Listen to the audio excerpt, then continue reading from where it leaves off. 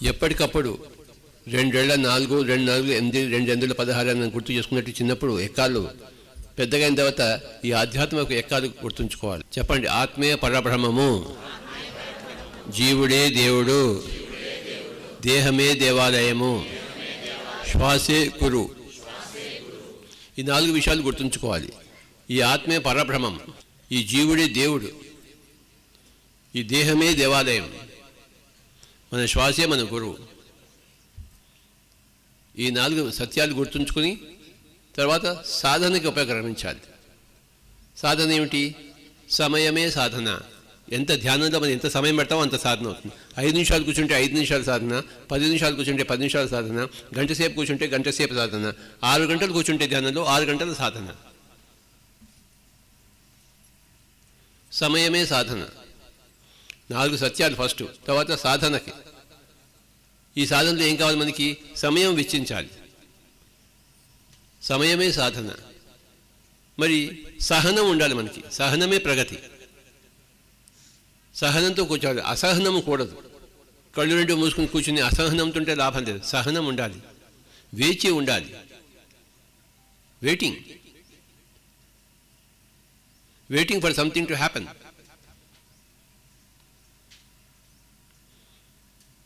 వర్షాలు ఎప్పుడు కురుస్తాయో తెలియదు.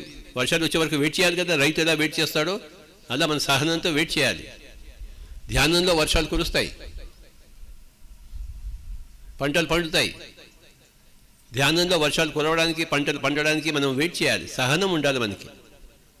అసహనం కూడదు, అసమయం కూడదు. సమయం ఇవ్వాలి, సహనం ఉంచాలి. ఈ సమయం ఇతోధికంగా ఇస్తూ సహనం ఇతోధికంగా ఉంచుకుంటే ఏమవుతుందంటే మనకి వర్షాలు కురుస్తాయి, అనుభవం వస్తుంది. అందరికీ వస్తుంది అనుభవం. వేచి ఉండకపోతే లాభం లేదు, సమయం ఇవ్వకపోతే లాభం లేదు. సమయం ఇచ్చి వేచి ఉంటే, సహనంతో ఉంటే ఆ వర్షం వస్తుంది, ఆ అనుభవం వస్తుంది, ఆ నేల తడుస్తుంది, ఆ గింజ మొలకలెత్తుతుంది. గింజ వేసాం ఇంకా మొలకలెత్తలేదే అని ఏడుస్తూ కూర్చుంటే లాభం లేదు. కళ్ళు 2 మూసుకుని సహనంతో కూర్చోవాలి. అప్పుడు వర్షం వస్తుంది, గింజ మొలకెత్తుతుంది, పంట పండుతుంది, భూమి ఈనుతుంది. ఆ అనుభవమే జ్ఞానము. అనుభవం కోసం సమయం వెచ్చించాలి, సహనంతో ఉండాలి. ఎక్కడ సమయం వెచ్చించారో, ఎక్కడైతే సహనం ఉండదో అక్కడ అనుభవం రాదు. బుద్ధుడికి వచ్చిందిగా అనుభవం, మనకెందుకు రాదు? ఆయన సమయం ఇచ్చాడు, సహనంతో కూర్చున్నాడు ఆయన. సమయము ప్లస్ సహనము ఈజ్ ఈక్వల్ టు అనుభవం. నో సమయము, నో సహనము, నో అనుభవం. వర్షాలు వస్తాయి, పంటలు పండుతాయి, మన జీవితం కూడా పండుతుంది. కూర్చోవాలి, అయితే సహనంతో కూర్చోవాలి. ఇతోధికంగా సమయాన్ని ఇవ్వాలి. గంట సేపు, 2 గంటల సేపు, 5 గంటల సేపు, 10 గంటల సేపు కూర్చోవాలి. మనం ప్రపంచానికి కూర్చోవడం నేర్పిస్తున్నాం. పరిగెత్తుతోంది పరీక్ష, ఎక్కడికో తెలియకుండా పరిగెత్తుతోంది ప్రపంచం. నువ్వు కూర్చోబోయి తెలుస్తుంది అని చెప్తాం. తెలియకుండా పరిగెత్తుతోంది, తెలిసి కూర్చోవాలి. కూర్చుంటే తెలుస్తుంది. ఎంత కూర్చుంటే అంత తెలుస్తుంది. పరిగెత్తితే కాళ్ళు నొప్పి తప్ప ఇంకేమీ లేదు. ప్రపంచం పరిగెత్తుతోంది, మనం కూర్చోబెడుతున్నాం ప్రపంచాన్ని. కూర్చున్న కూడా అసహనంతో కూర్చుంటున్నాం. సహనంతో కూర్చోవయ్యా అని చెప్తున్నాం. వర్షాలు వస్తాయని గ్యారంటీ ఇస్తున్నాం. ఒక బుద్ధుడికి వచ్చిందంటే అందరికీ వచ్చినట్టే లెక్క.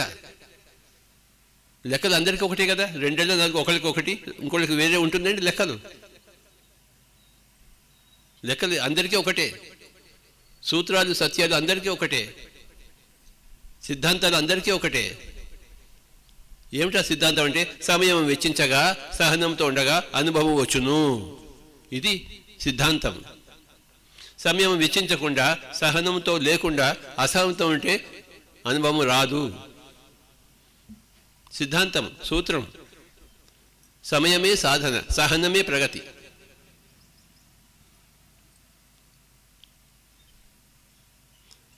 అప్పుడు అనుభవం వస్తుంది. అనుభవం పేరు జ్ఞానము.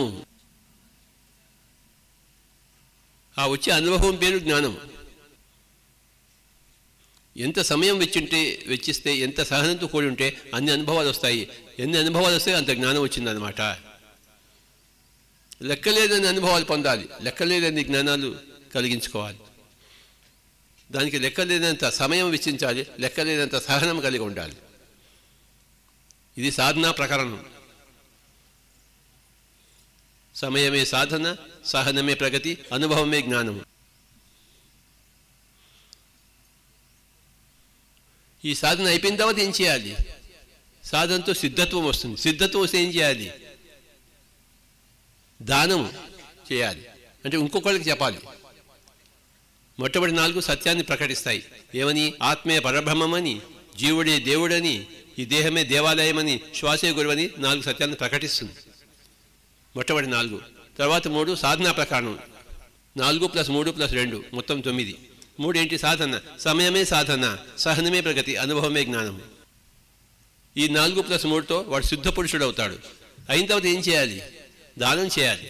దా అంటే ఇవ్వడము, తనకు తెలిసిన దాన్ని పక్క వాళ్ళకి చెప్పడము. దానము. అదే ధర్మం. తెలిసి దాచుకుంటే అది అధర్మం. బేతాళుడు చెప్పినట్టు, నీకు తెలిసినా కూడా నువ్వు చెప్పకపోలేదు అనుకో, నీ తలకాయ 1000 రెక్కలు అవుతుంది. ఆ బేతాళ కథ గుర్తుంచుకోండి. నీకు తెలిసింది చెప్పే తీరాలి, అది ధర్మం అయిపోతుంది. దానమే ధర్మము. ఎంత ధర్మంలో ఉంటామో అంత పుణ్యమూర్తులం అవుతాం. పురుషులలో పుణ్యపురుషులు వేరయ్యా. ఉప్పు కప్పు రొమ్ము నొక్క పోలిక నుండు, చూడ చూడ రుచుల జాడ వేరు. పురుషులలో పుణ్యపురుషులు అంటే ఆ పుణ్యం ఎక్కడుంది? అక్కడ ఉంది. దానం చేసేవాడే ధర్మము, ధర్మంలో ఉండేవాడే పుణ్యం. ఏమి దానం చేసేవాడు? అనుభవాన్ని దానం చేసేవాడు. అనుభవం ఎక్కడి నుంచి వస్తుంది? సహనం ఉంటే ప్రగతి వస్తుంది. దేంట్లో సహనం? సాధనలో, సమయం వెచ్చించడంలో సహనం.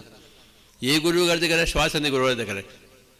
ఏ దేవాలయంలో ఉన్నామో? దేహం అనే దేవాలయంలో ఉన్నాడు. వీడెవడు? వీడే దేవుడు, ఆత్మే పరబ్రహ్మం. 4 + 3 + 2 = 9. 4 4 సత్యాలను ప్రకటిస్తుంది. 3 సాధన ప్రకరణాన్ని ప్రవచిస్తుంది. 2 సిద్ధ యోగి యొక్క కార్యకలాపాలను. దానమే ధర్మం, ధర్మమే పుణ్యం. 4 + 3 + 2 చెప్పండి. 4 + 3 + 2 అదనమాట. ఇది విభజన. పిరమిడ్ మాస్టర్లందరూ మహాపుణ్యమూర్తులు. ఎప్పుడు అందరికీ దానం చేస్తుంటారు. తమ అనుభవాలు చెప్పి విప్పి చెప్తూ ఉంటారు.